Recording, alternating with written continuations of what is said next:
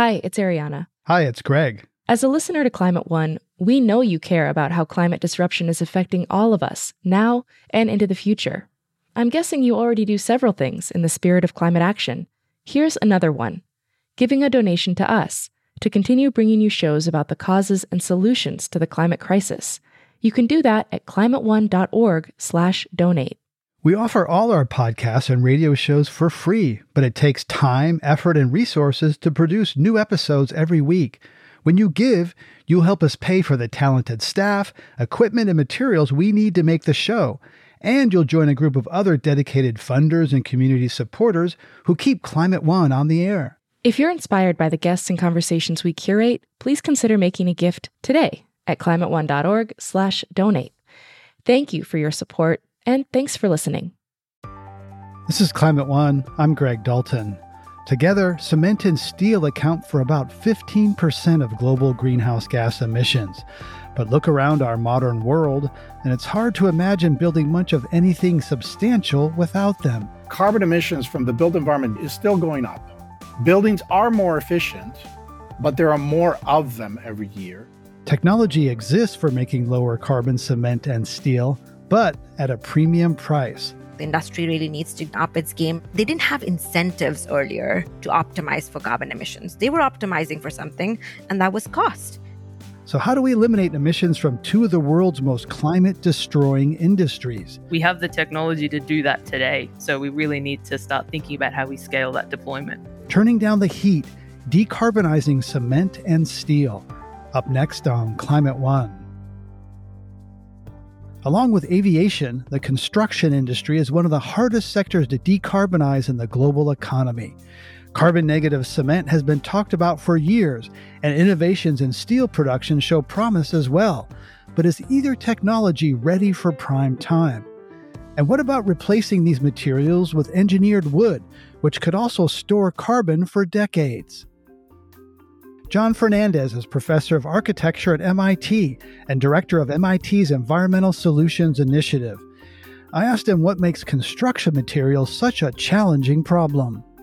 Cement, steel, aviation, shipping, those are some of the most intractable areas for reducing carbon emissions, partly because these are industrial processes that actually don't have a good alternative today to produce at scale and economically the materials that are used for the primary materials used for construction. This is the wicked problem, these materials in construction. When you're talking about carbon emissions in the construction industry, you have to talk about steel and concrete to begin with. So, for example, every ton of steel produces about 1.85 tons of carbon dioxide. Now, that's coming in steel primarily from the high temperatures needed to process steel. It comes to some extent from extraction activities as well, but the high temperatures in processing are where that's coming from. Concrete, it's slightly different. So for every ton of concrete, you're emitting about a half to maybe 0.6 tons of CO2 for every ton of concrete. And it's coming from two different places. The two places are the actual chemical process of producing cement itself and making that clinker, that's the word for the actual binding material in cement, actually is a CO2 producing chemical process. So actually directly from the chemical process, you're producing CO2. But then also, just like steel, you're doing that in a very high temperature environment. You've got 2,600 degrees Fahrenheit. And of course, to produce those high temperatures, you're burning energy, and there's a lot of emissions coming from, primarily the combustion of fossil fuels to do that. Right. And a lot of consumer-facing brands are doing things to address their supply chain, the inputs, where they get their water, where they get their wood, Forest Stewardship Council, those sorts of things. But here with buildings, isn't consumer-branded buildings. Where's the pull, either the market pull or the policy push to get cleaner steel and cleaner concrete? Yeah, well, so there is certainly both. There's the market pull. So it's very clear that the market is valuing green buildings. And this is not new.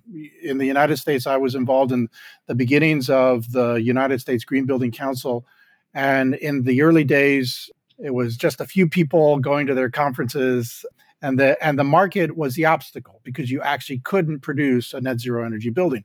Amazingly, the market really turned around and is now developing, now is very well positioned to supply the devices, the materials, the assemblies needed for high performance buildings and even net zero energy buildings. So there's definitely a market pull, and the market pull goes all the way back to the finance and the tenants. And we see in buildings, in fact, here in Boston, there's a building that's a passive house rated building. It's a commercial office building. It's actually going to be the largest commercial office building passive house in the world. And a passive house refers to the idea that a system of high performance windows, natural ventilation, super insulated exterior walls, and good thermal mass. That means enough mass in the building to retain heat. These things come together as a system and substantially reduce the energy consumption of a building to about 65 to 85%. One of the very nicest things about the passive house story is that the source of heat is the sun, but it's also people and devices like computers. By coming to work, you're actually lending your body heat to heat the space, which gets circulated throughout the space and helps to actually create a comfortable interior temperatures. I know because I've been involved in that building that one of the major tenants signed a lease specifically because it's passive house, because they want their employers to feel good about coming to work. And these days, getting people to go to the office is a major challenge. So there's definitely a market pull, but the push has to be there too. And the push is happening at the international level, beginning with the international level with the Paris Agreement, but then national determined contributions for carbon emission reductions. The built environment has been for decades and remains the low-hanging fruit, the smartest dollar you can spend, primarily in efficiency in reducing carbon emissions to meet your goals, your nationally determined goals for carbon reduction. So there is definitely a role for government push, but as we know, it's not strong enough. Construction has a long way to go. The built environment needs to reduce its carbon emissions by half every decade. And carbon emissions from the built environment generally, from buildings generally, is still going up. Buildings are more efficient, but there are more of them every year. Elsewhere in the program, we'll be talking specifically about reducing the carbon intensity of cement and steel. For those who don't know, what is mass timber and how does this carbon math pencil out? Yeah, so mass timber is an umbrella term. There are actually a number of different types of mass timber. There's a glulam, so this is a type of glue laminated lumber. There's laminated veneer lumber, which is LVLs. There's the cross-laminated timber. Cross-laminated timber is an interesting material because you are orthogonally crossing layers of lumber, I should say. So we're talking 2x4 sized lumber, and they're stacked together, they're glued, and then the next layer is orthogonal to that. It's basically a very large-scale plywood, right? And the fact that you have orthogonal layers means that it's very dimensionally stable and the strength to weight ratio is very, very good. But all of these types of wood fall under an engineered wood label. So mass timber buildings are primarily engineered wood buildings. But there is one other type, which is timber buildings. So we know, just a kind of post and beam timber building where the members are made not out of engineered wood, but out of single trees, right? So you think about, the ski lodge that's made out of post and beam members of wood. That's different from engineered woods. You're saying it's almost said it's as strong as steel. Is it better than steel in terms of carbon? Well, in terms of steel, so the dry weight of wood, of any piece of wood, about half of the dry weight of wood is carbon. So you've got two major elements in reducing carbon emissions.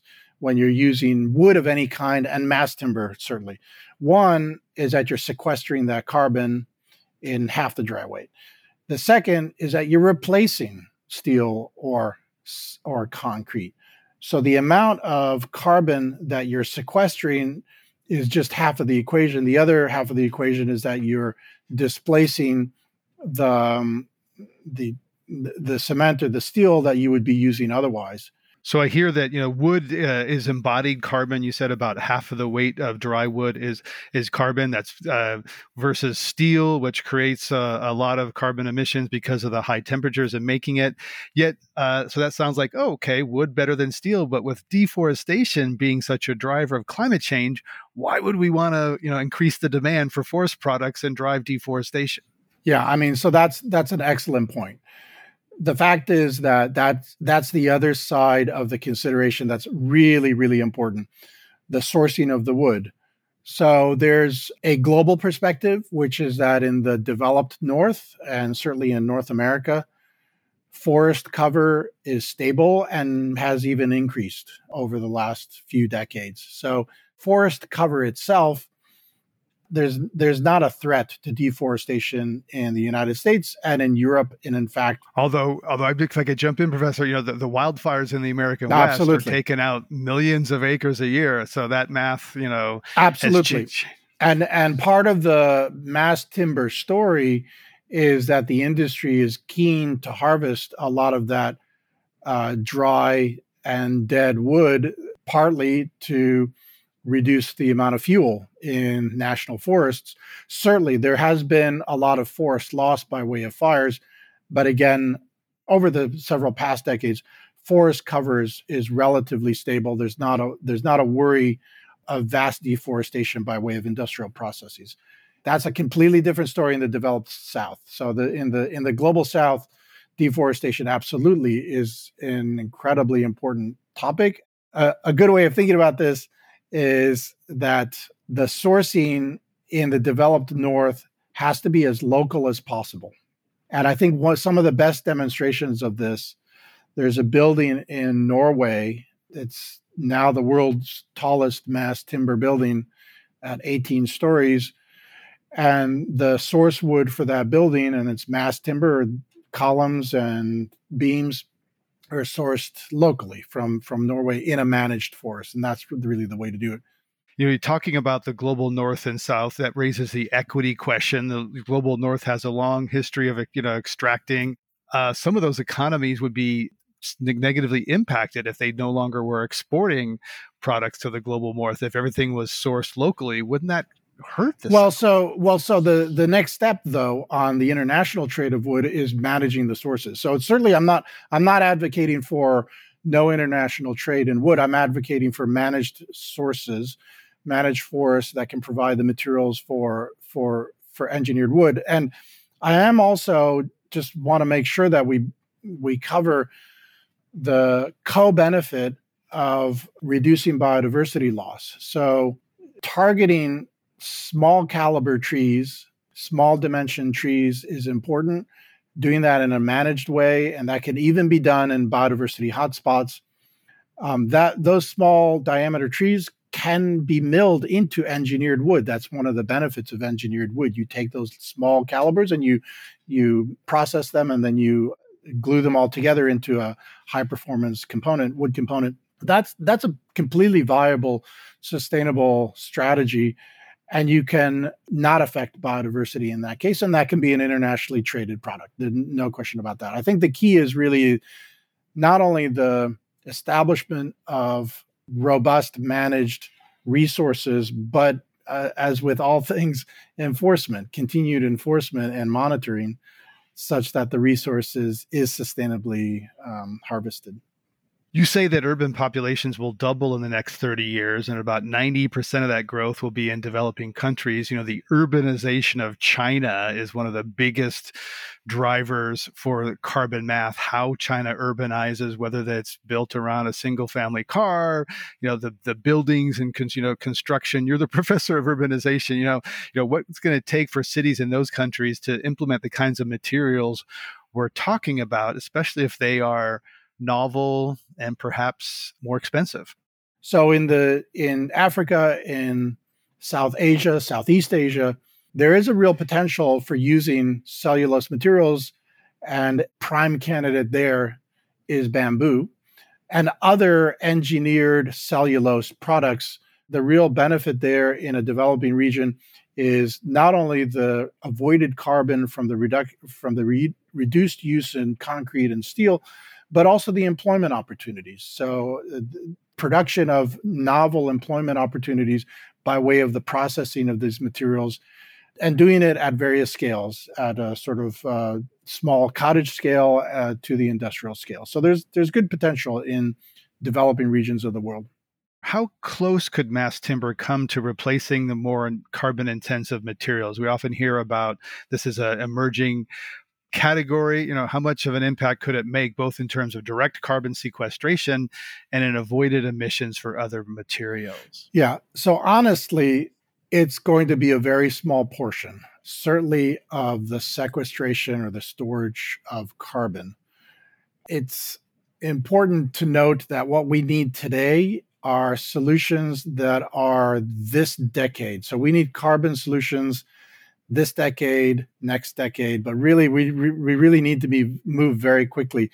Trees store carbon, but it takes them a long time to store carbon. So on the one hand, it's a long-term carbon storage solution. So ideally, one could imagine a future decades from now where there are many, many mass timber buildings, and there is a lot of stored carbon. In terms of the amount of stored carbon, it's not going to be anywhere near 1%. It's going to be much less than that, 1% globally. However, as you said, as much of the replacement of steel and concrete and cement that can happen by way of using mass timber buildings, that's really where the low-hanging fruit, that's where the greatest returns will be. So taking a dent off of the 8% of global emissions that are related just to cement production, if one were to take 1% or 2% away from that because you're replacing it with alternative materials and buildings, that's a major savings. So it's really the emissions avoidance by replacing concrete and steel to some extent. John Fernandez is professor of architecture at MIT and director of MIT's Environmental Solutions Initiative. Professor, thanks for coming on Climate One today and explain the built environment. Thanks for having me. You're listening to a Climate One conversation about reducing emissions in two of the most difficult to decarbonize industries, cement and steel. Coming up, the potential for making greener cement. At this point, there's very low levels of alternative fuels or non-fossil fuel-based inputs that we use to heat the kiln at those very, very high temperatures. But in Europe, actually, you have a history of sort of using higher degrees of alternative fuels. From 2005 to 2019, the average share of heat from alternative fuels increased from just 16% to 50%. That's up next when Climate One continues.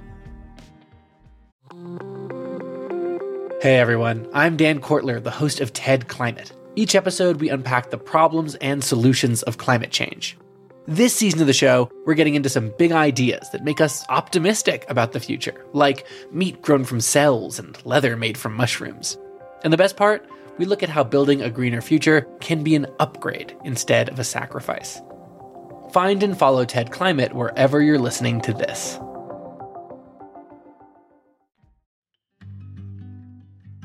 Cement is the second most used commodity in the world after water.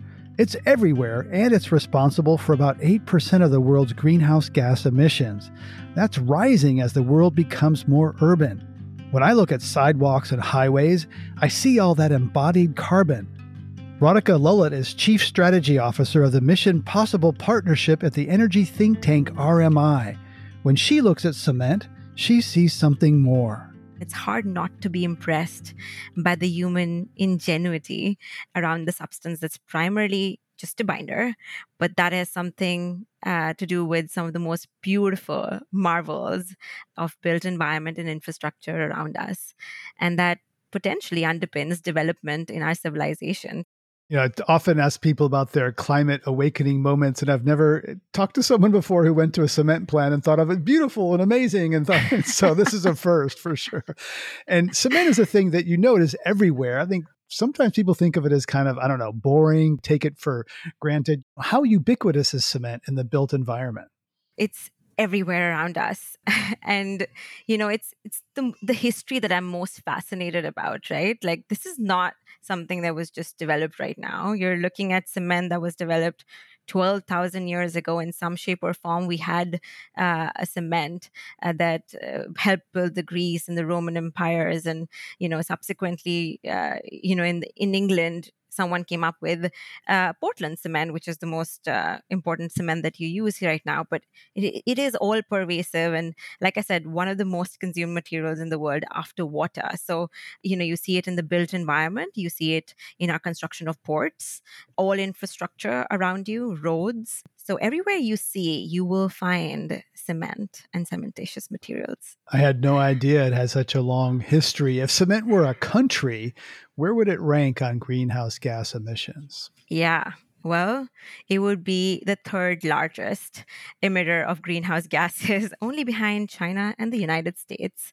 You're looking at around 7 to 8% of global emissions per year, which is quite substantial. And, more than half of these emissions are actually coming from China, which actually is world's largest producer as well.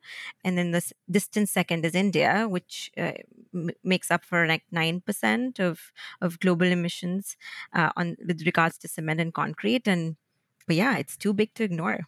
And it's everywhere. And I have climate eyes. Everywhere I look, I see embedded energy in every product that I look around, like, oh, there's energy there and water to make that. When you look at cement everywhere, how does it make you feel? Do you see like, oh, this is so big? Do you feel dread or opportunity? Like I said, I'm fascinated by this one material that has kind of taken the world in a different place. I think, it is the bedrock of economic prosperity, and I definitely think that we've been using more and more of it. So I have mixed thoughts on that. But just let me take you through the journey of how much production has happened. So roughly, the production since 1950s has increased by more than 30 times. That's roughly 4 times since 1990s. And China alone has used more cement between 2011 and 2013 than the entire United States did in the entire 20th century, which has led to its development. Let me get that. China in a couple of years used as much cement as the United States did in a whole 20th century. Wow. Yeah, it is. Wow. Right. That's why this is what fascinates me. And it's only going to grow. Like, of course, China has peaked its consumption almost, and the future growth in construction industry is going to dictate where, more cement and concrete production and consumption is going to happen. But largely South Asia, Southeast Asia, Sub-Saharan Africa are going to be those markets that we will see this consumption taking in, place in, and it's going to be rapid. It's going to be rapid, and it is driven by urbanization, population growth, economic development.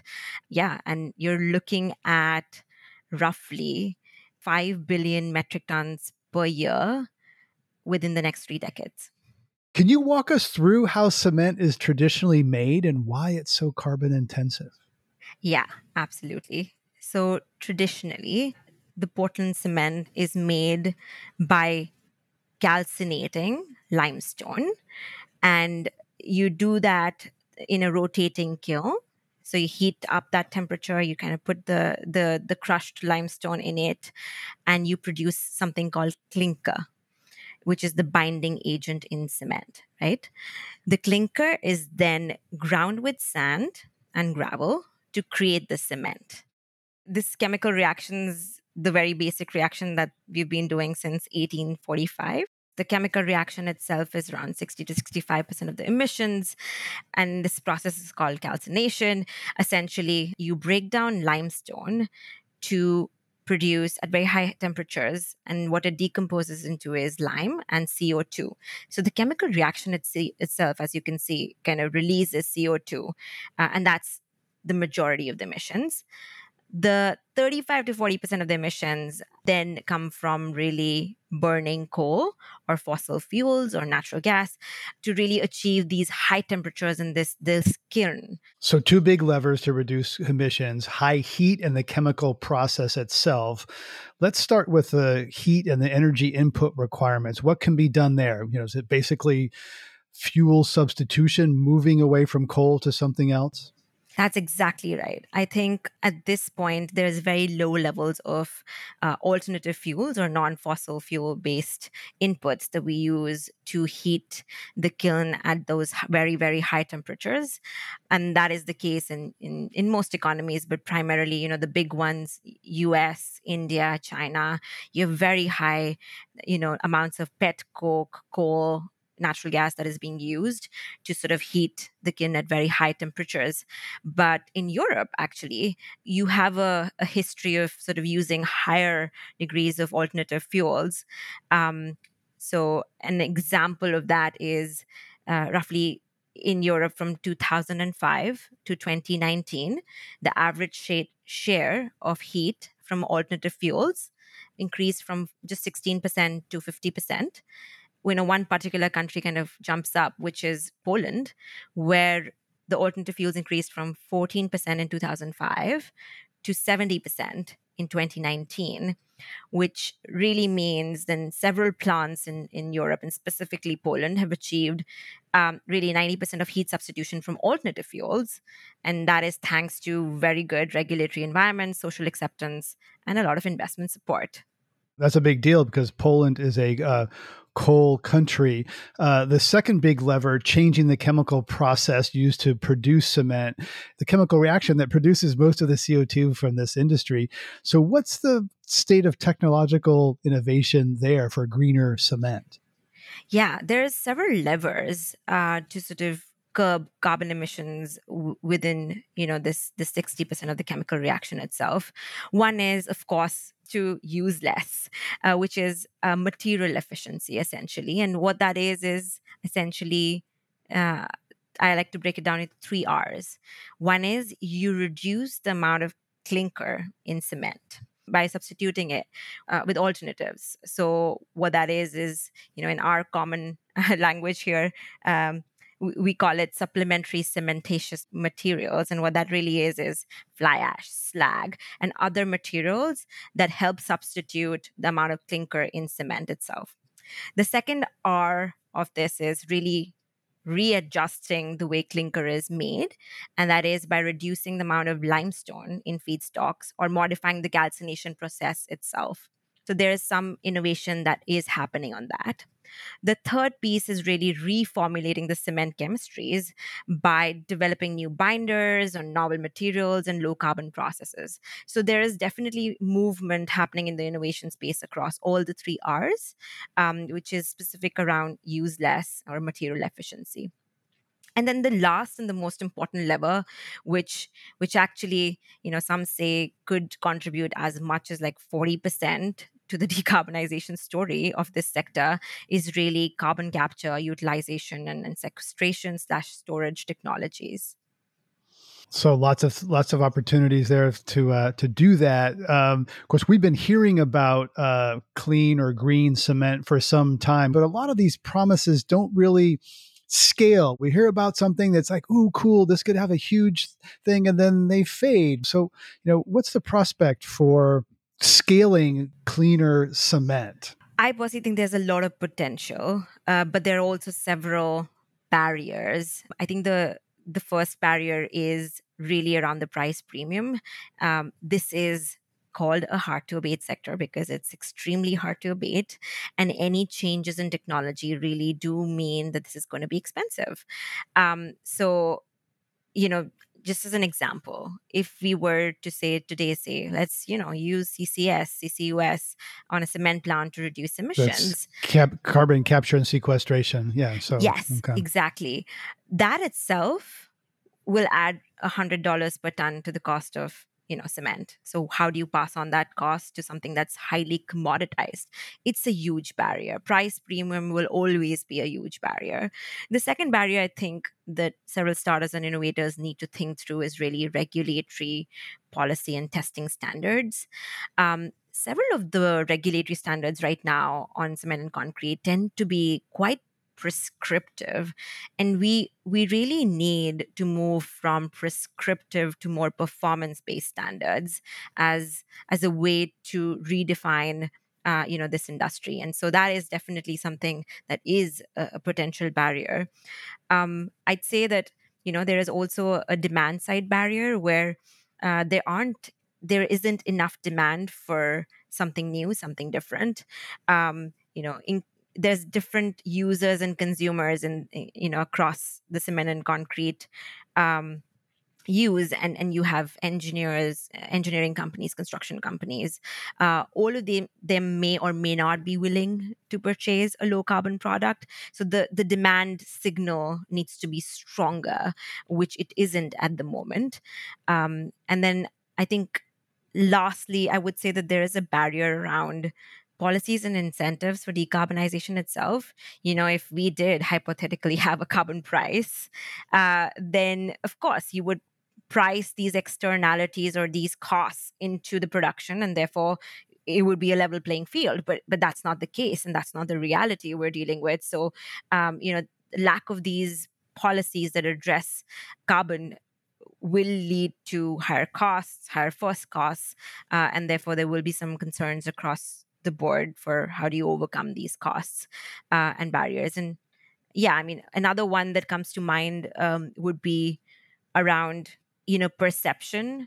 There's a lot of perception issues around, is this new cement or new concrete, alternative cement or alternative concrete, really have the strength as the traditional ordinary Portland cement? And that is something that will always be challenged. And so how do we overcome that perception barrier as well, with data, with more information out there? It's really important. I went through something like that personally recently where I was doing some construction work at my home in California. So it has to have really strong footings, and said to the architect and manager, like, I want some low carbon cement. And they kind of looked at each other like, what does that mean? Where do we get it? Is it going to be strong enough? Who's going to get in trouble if it doesn't, perform? And eventually, and they think they found some with fly ash. But thinking on broader scale, I'm thinking of some things like LEED buildings, for example, where there's kind of a consumer facing, where large corporations say, we want LEED gold or platinum buildings. Does that include cement? Because without any kind of consumer facing, you call it demand signal or pull, it seems like there's not going to be that price premium. With LEED buildings, people do pay a little more for recyclable materials, all the things that go into a greener, they're willing to pay that green premium. Is that connected to cement or not? Yeah, no, definitely. LEED standards have, they talk about embodied carbon. They talk about, and the largest embodied carbon comes from steel and concrete. So the two materials. So definitely it is part of the standards.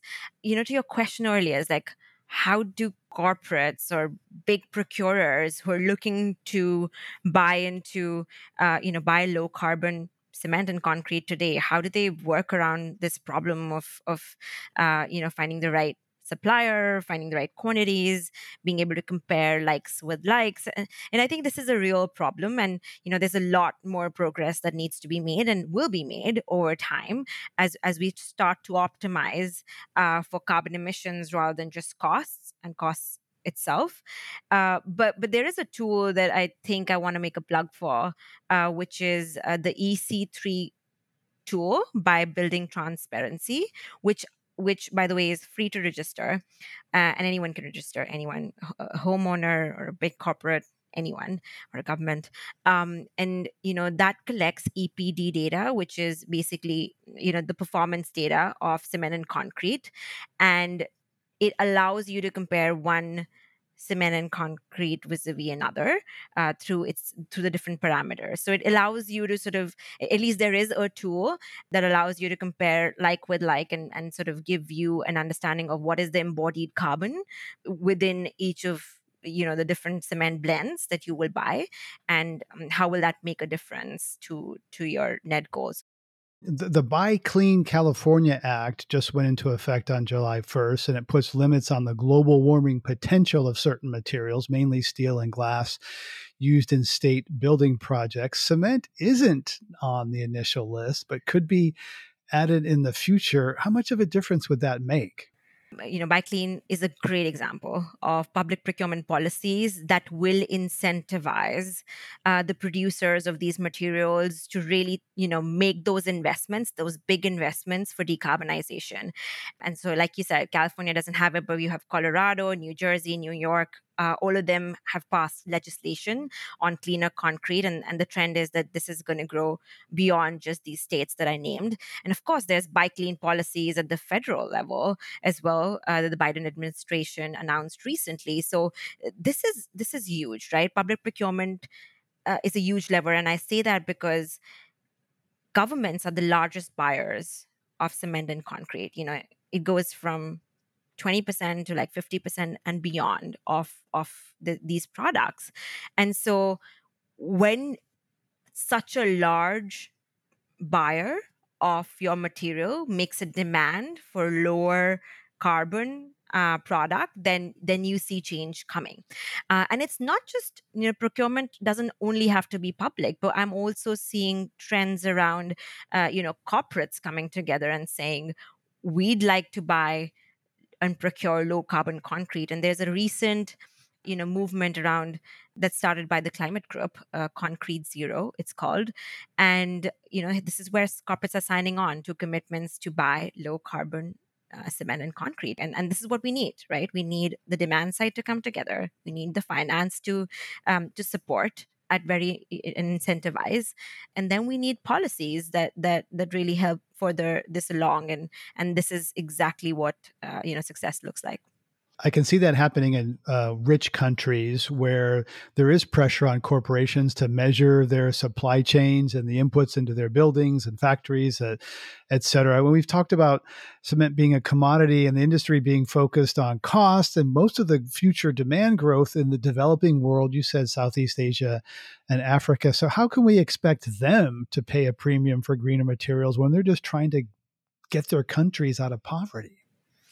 It's such an important question. And, there is no easy answer. There is no one silver bullet because, like I said, there are interventions that have to happen at every level where, you literally start at the design stage and you say, how do we use less materials in the first go? Then how do we use lower carbon materials when we have to use those materials?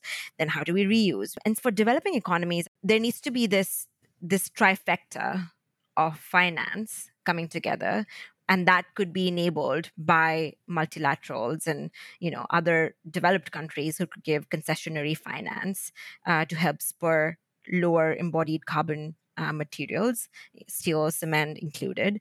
And then the industry really needs to up its game. And like I said, they didn't have incentives earlier to optimize for carbon emissions. They were optimizing for something, and that was cost. They were giving you the lowest cost product. But now they need to give you lowest cost product at the lowest carbon. Radhika Lalit is Chief Strategy Officer at the Mission Possible Partnership at the Rocky Mountain Institute. Thank you for making cement exciting. Thank you for having me, and this has been a wonderful conversation. You're listening to a conversation about decarbonizing cement and steel. This is Climate One. Coming up, like cement, the production of steel requires intense heat, which accounts for the lion's share of its carbon footprint. But that heat does not necessarily have to come from burning fossil fuels.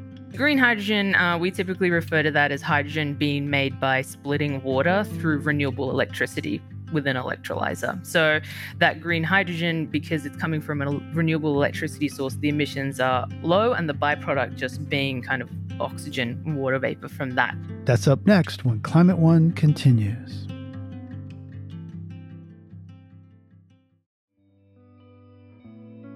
Steel is surprisingly recyclable, but we can't use recycled steel for every application.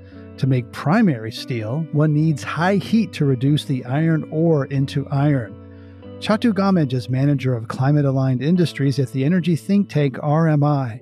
She explains that when cooked coal, or coke, is used to reduce iron ore into iron, that chemical process itself emits even more CO2. The process of turning iron ore into steel actually makes up about 7 to 8% of global emissions. And that iron making part is the carbon intensive. So to dive a little bit deeper into that, that's really due to the coke use, or that's coke is also referred to as, cooked coal. And that's used mainly for high heat purposes within the blast furnace, as well as a reduction agent. So the main ingredient in steel is iron. And to get that iron, we need to first reduce the actual molecule, which is iron ore, extract that oxygen off. So you're left with iron, but you also then, because the carbon binds to the oxygen, you get CO2. And so that process will need high energy sources and a reduction enabler. And those options exist, and we need to kind of accelerate that a little bit further. So what are the pathways to, perhaps, changing that manufacturing process? Yeah, so for starters, we have a different technology that actually makes about 10% of global steel at the moment, which uses natural gas as that reductant and heating service. And that technology is called direct reduced iron, or DRI for short.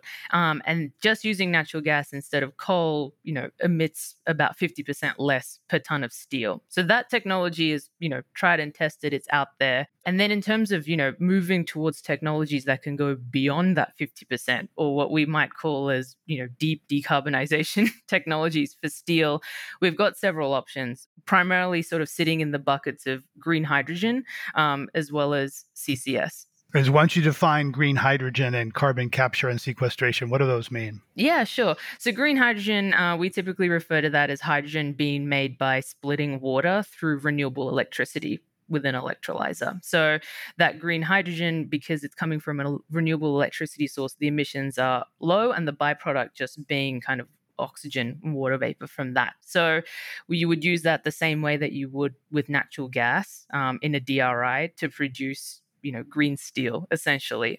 And there's a few pilot plants that we can talk about that's doing great work in that region. And CCS is carbon capture and storage, very similar to carbon capture that's used in power plants at the moment, or refineries, and exactly the same type of technology where you would place that carbon capture on top of, emission source point sources along the system. And you really have to then think about storing that carbon, or if you are utilizing that carbon, and that will have impacts towards, what the footprint of the steel will be.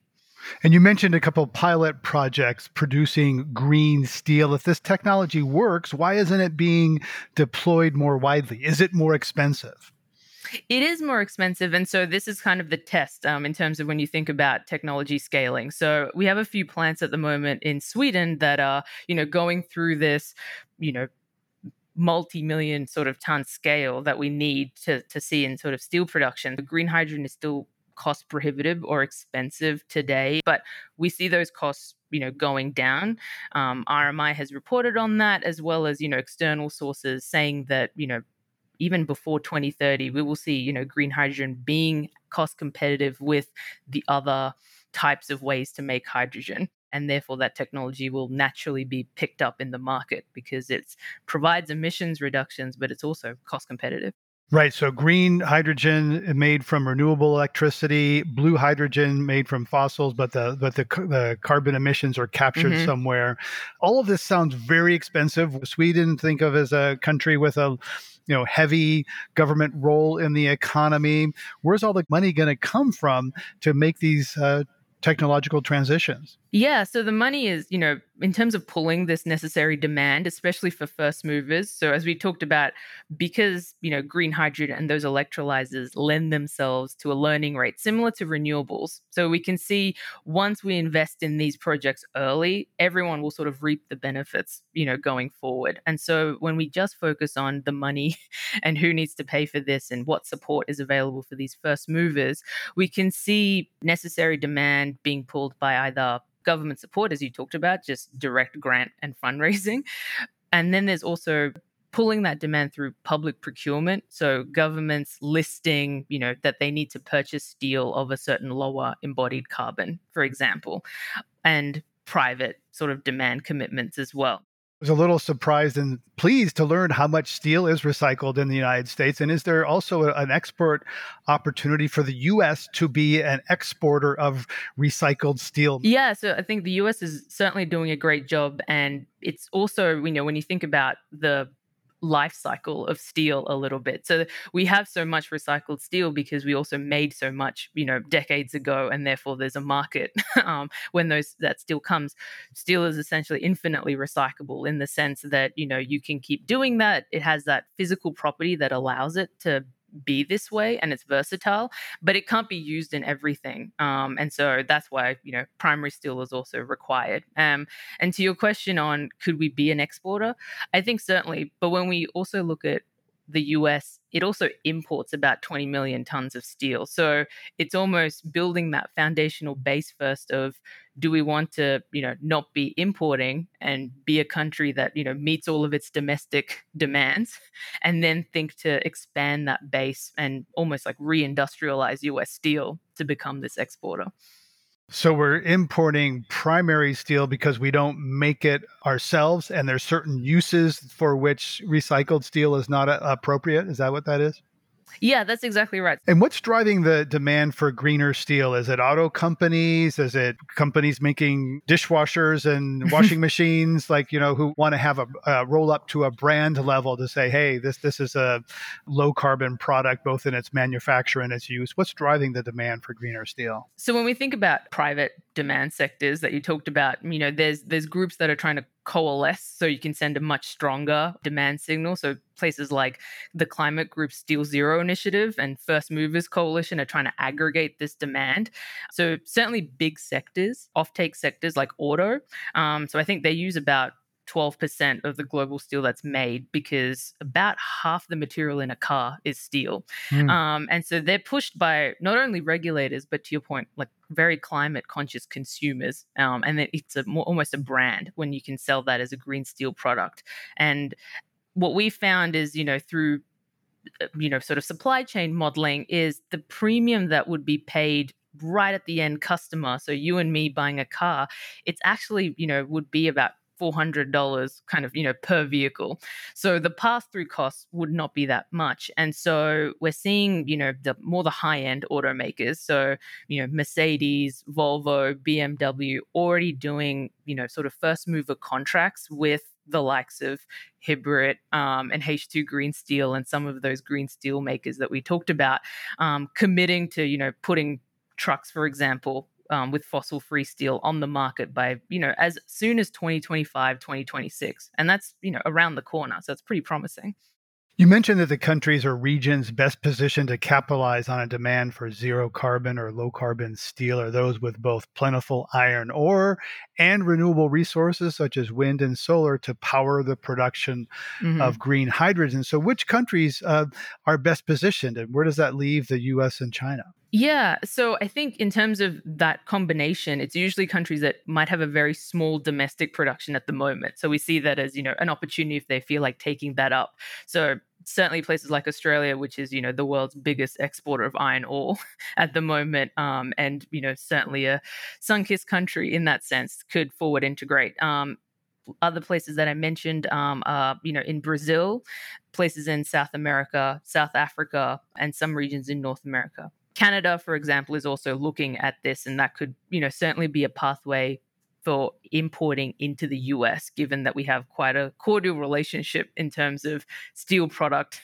going back and forth through the border.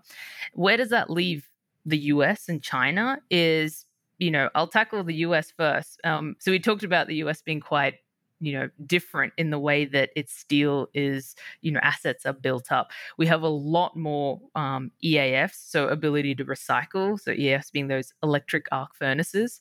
70% of US steel is made through those electric arc furnaces, but the emissions number is flipped. And we have, obviously more emissions coming from the primary production. And so a chance for that to build on regions in the US like West Texas, or, the central plains, essentially, where high wind capacity.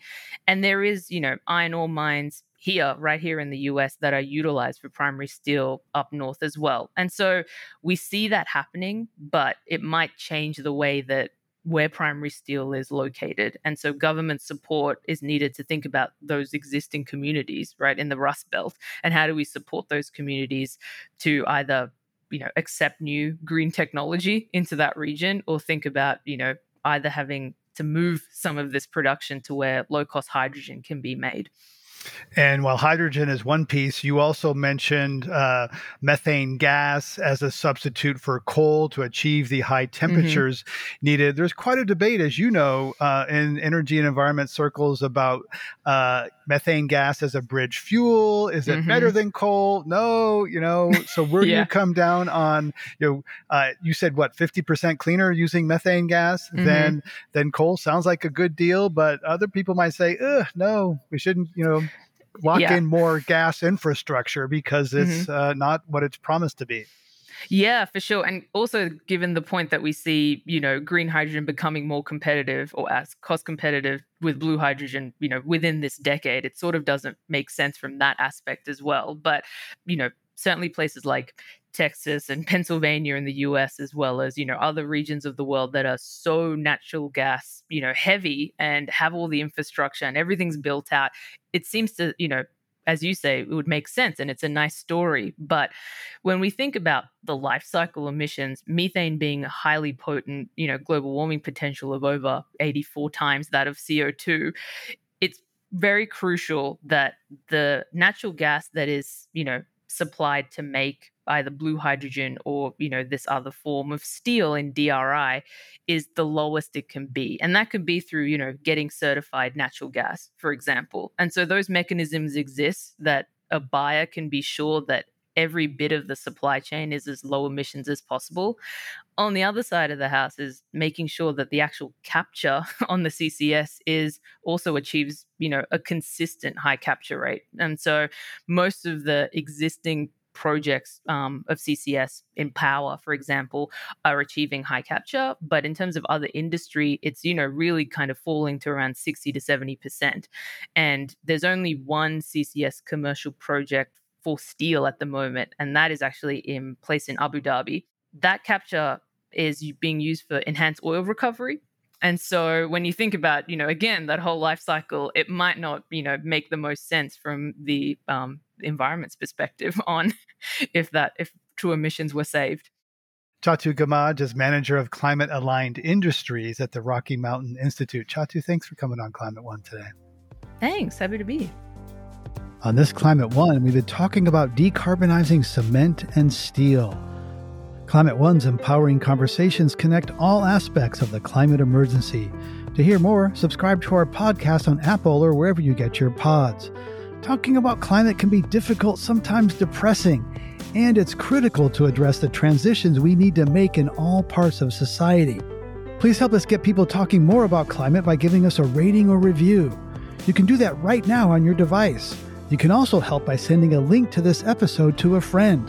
By sharing, you can help people have their own deeper, informed climate conversations. Brad Marshland is our senior producer. Our producers and audio editors are Ariana Brocious and Austin Colon. Megan Basilia is our production manager. Our team also includes consulting producer Sarah Catherine Coxon.